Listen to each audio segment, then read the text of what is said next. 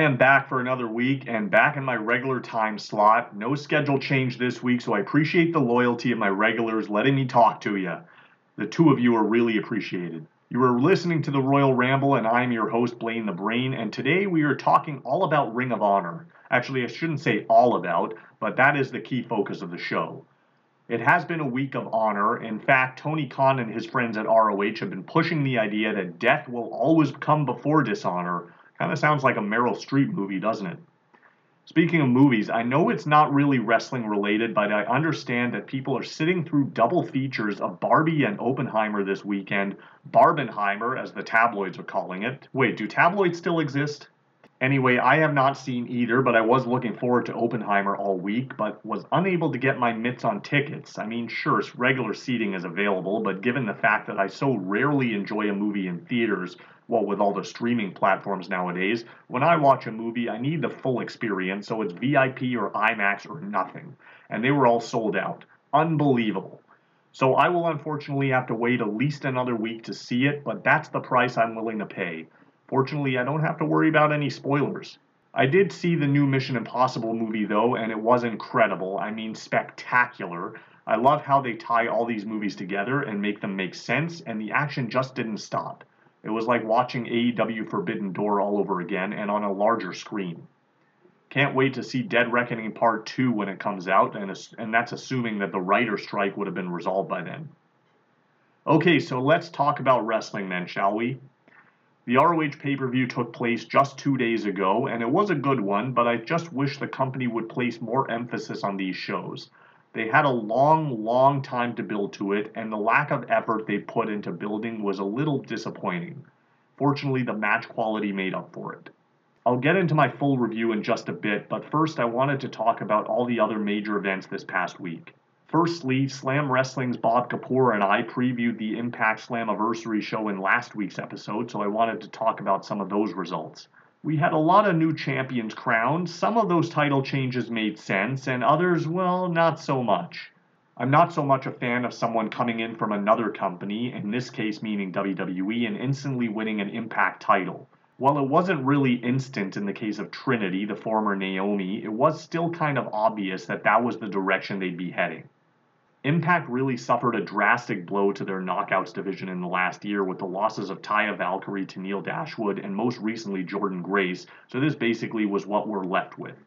However, since Deonna basically carried the division in the early years of COVID, I thought they would have given her a longer run, though I'm not so sure how I feel about her as a babyface.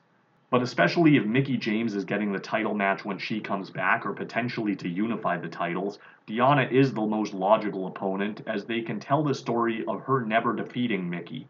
I'm not so interested in a Trinity versus Mickie program, and to be honest, I've never really been a fan of Trinity to begin with, though I will say that this Impact run is probably the best one of her career. Bob predicted that Kushida would win the Ultimate X, which he did, so that kind of makes sense, especially with his longtime tag team partner Alex Shelley as the world champion, though it would have made more sense if Chris Sabin was able to retain his X Division title. Given the way that title match went down, I was speculating as to whether or not Sabin was injured because it wasn't really much of a match with Lio Rush, and honestly, Rush is not someone I can picture as a potential world champion if he does exercise option C. And then the world title picture also leaves a lot to be desired. While I'm extremely confident that an Alex Shelley versus Josh Alexander match, Josh Alexander returned at the pay-per-view by the way, but anyway, while I have no doubt that it will be a fantastic match, I fear that it just doesn't have any marquee value, especially since we've already seen it on a lesser show. That said, we still have several months until Bound for Glory, so anything can happen between now and then.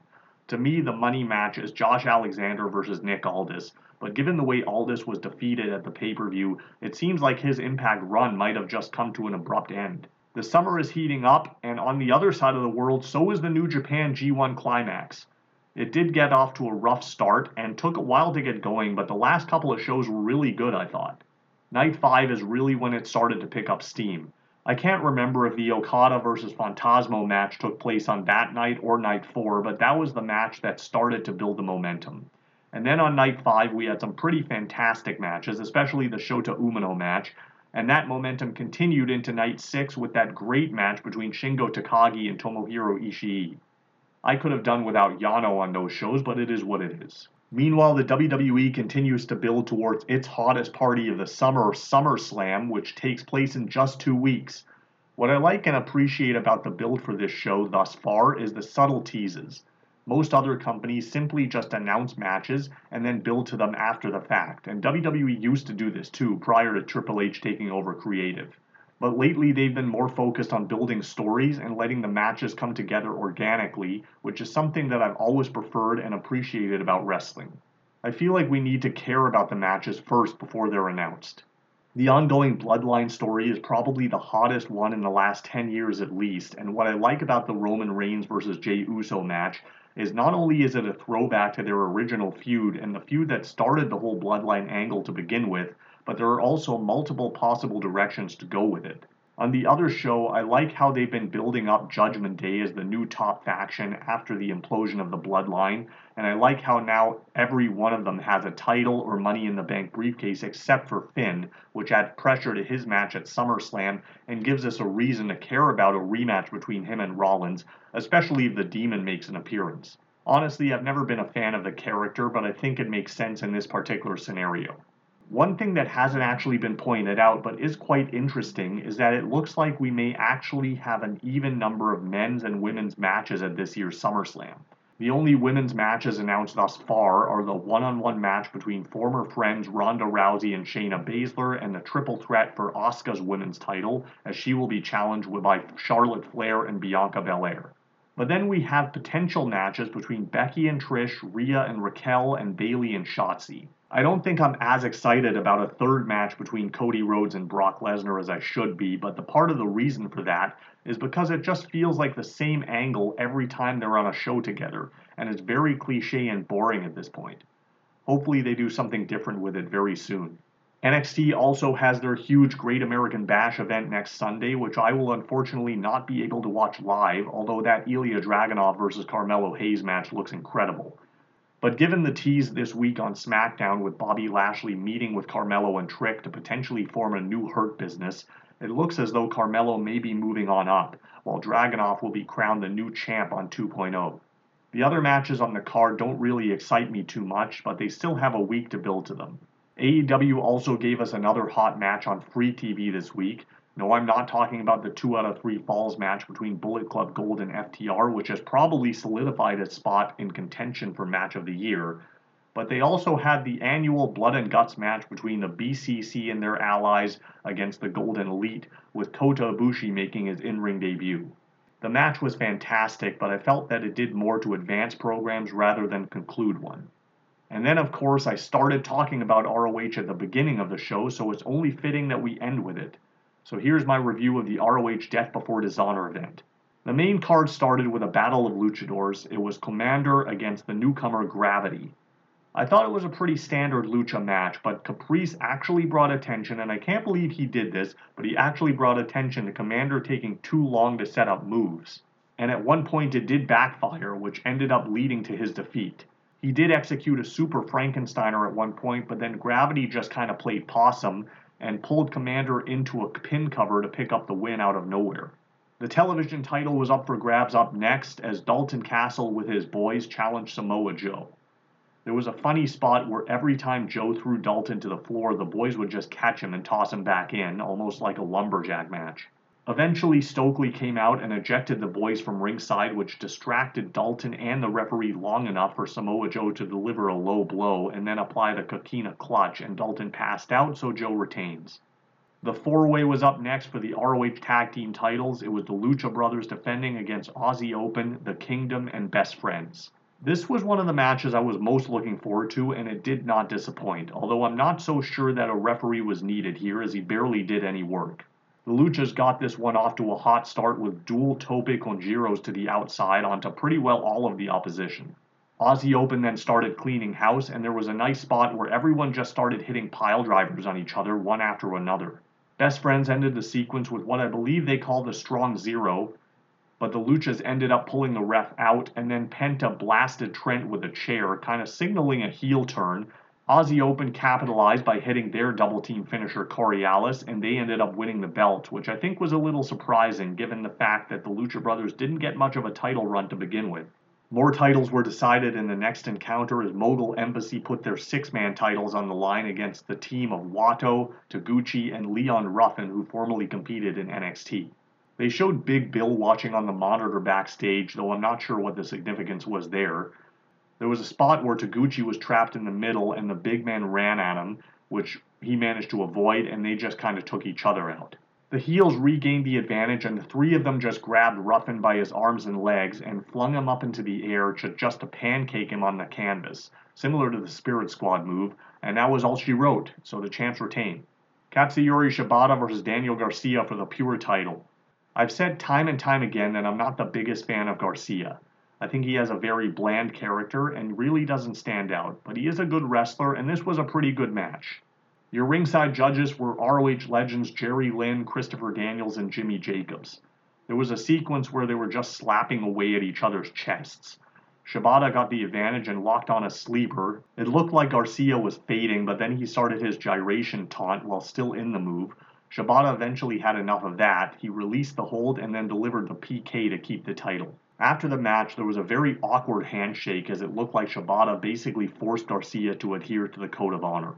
There was an interview up next with the new tag team champions Aussie Open. They basically said they won't stop until they run the whole world. There was a six-man street fight up next called the Fight Without Honor. It featured the Dark Order team of John Silver, Alex Reynolds, and Evil Uno against former Dark Order member Stu Grayson, now teaming with Vincent and Dutch, collectively known as the Righteous. I gotta be honest, I'm just so sick of these cult leader gimmicks. Former tag team partners Grayson and Uno eventually faced off with each other, and Stu ended up spearing Uno through the ropes with both guys crashing through a table on the outside. Silver brought out a barbed wire 2x4 at one point, and then I think it was Reynolds who took a slam into a pile of thumbtacks. The heels managed to get the advantage on Uno and actually ripped up his mask, exposing his now bleeding forehead. Someone also introduced Lego pieces to the match and added them to the pile of tacks. Grayson and Reynolds fought up the ramp, and Grayson attempted a Death Valley driver off the stage, but Reynolds managed to block the attempt and drilled Grayson with a DDT on the ramp. Dutch made his way up there and got knocked off the stage, crashing through a table covered in barbed wire. A 20-foot ladder was then set up in the ring, and Grayson was knocked off of it through an outside table. This was just so nonsensical. Why would you climb a ladder in a match that you don't have to in order to win? That didn't make any sense to me. Grayson eventually took a bump into the tacks and Legos, and the Dark Order emerged victorious. Second from the top was the ROH title match between defending champion Claudio and his number one contender Pac. I'd say this was surprising, but considering how good the main event was and that this match was kind of put together at the last minute, it really wasn't. Claudio delivered his giant swing on the entrance ramp at one point. How neither of them was counted out during this spot was beyond me. Claudio then attempted the Gotch-style neutralizer, but Pac countered with a back body drop on the entrance ramp. For some reason, they showed Gravity watching from a monitor backstage. There was a great spot where Claudio executed a military press slam to Pac over the top rope through an outside table. Pac tried a Hurricane Rana, but Claudio countered into a reverse flapjack. He then hit the neutralizer, but Pac kicked out. Claudio then tried the Ricola bomb, but Pac countered into a Hurricane Rana off the top rope.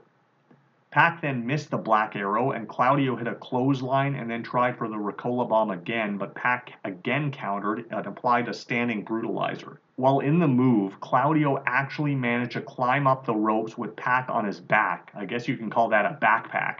He hit an air raid crash off the middle turnbuckle. As both guys struggle to their feet, Wheeler suddenly comes out to distract Pac, which allows Claudio to hit a running European uppercut to the spine and then follows up with a running Ricola bomb for the win. The ending was kind of overbooked. Basically, the Lucha brothers ran out and attacked Yuta, and then Best Friends came out to brawl with the Luchas.